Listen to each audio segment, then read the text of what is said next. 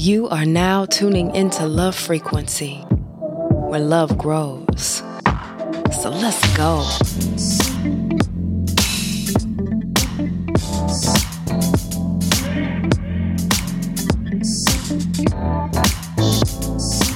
For those who just need a quick pause throughout the day, these segments will be random, unscheduled, unscripted moments between Love Frequency episodes. No check-in, just genuine energy. No chaser. In under 5 minutes.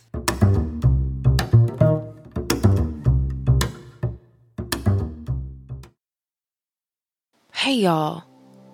You know, I came to you this week to kind of interrupt your flow a little bit because I have a real question for you. Do you remember the last time you had a really bad breakup? I mean, a really fucked up breakup.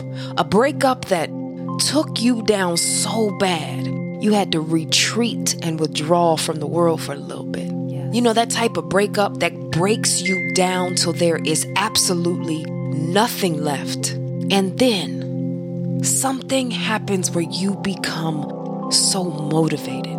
There's like a fire in you to prove this motherfucker wrong. You get in the gym, and you don't just get in the gym, you own the gym. You redefine yourself and your body. Some of you go back to school. You go back to achieving your goals and your dreams. And yourself. I'm saying all of this to say that fight. Yes. That fight. That thing that turned that pain into awareness, into rage, into action.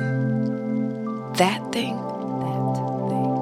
That thing that when you are at the gym and you want to quit, that pain says, bitch, don't you stop.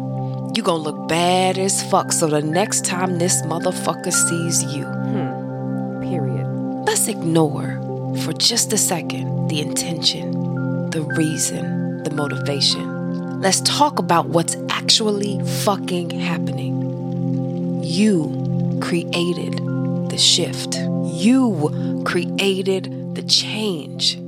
We like to think it was the breakup. The breakup may have been the catalyst that pushed us. But it still doesn't negate the fact that that shit was us. Ain't nobody tell you to get your ass up and go to the gym. You did that. Nobody told you to do an extra 10 minutes when you wanted to get off. Nobody told you to read that book or learn that new skill or apply for that new job. That was you. You took that risk. You believed in yourself. I want you to remember that motivator. I want you to always remember that that motherfucker is you and it lives in you always. Not just because of you just gotta find and dig a little bit deeper than the bullshit you are going through. 2020 has happened. What's done is done.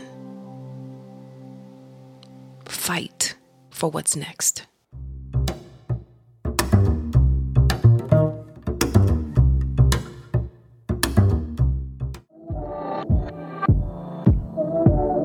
Until next time, I love you.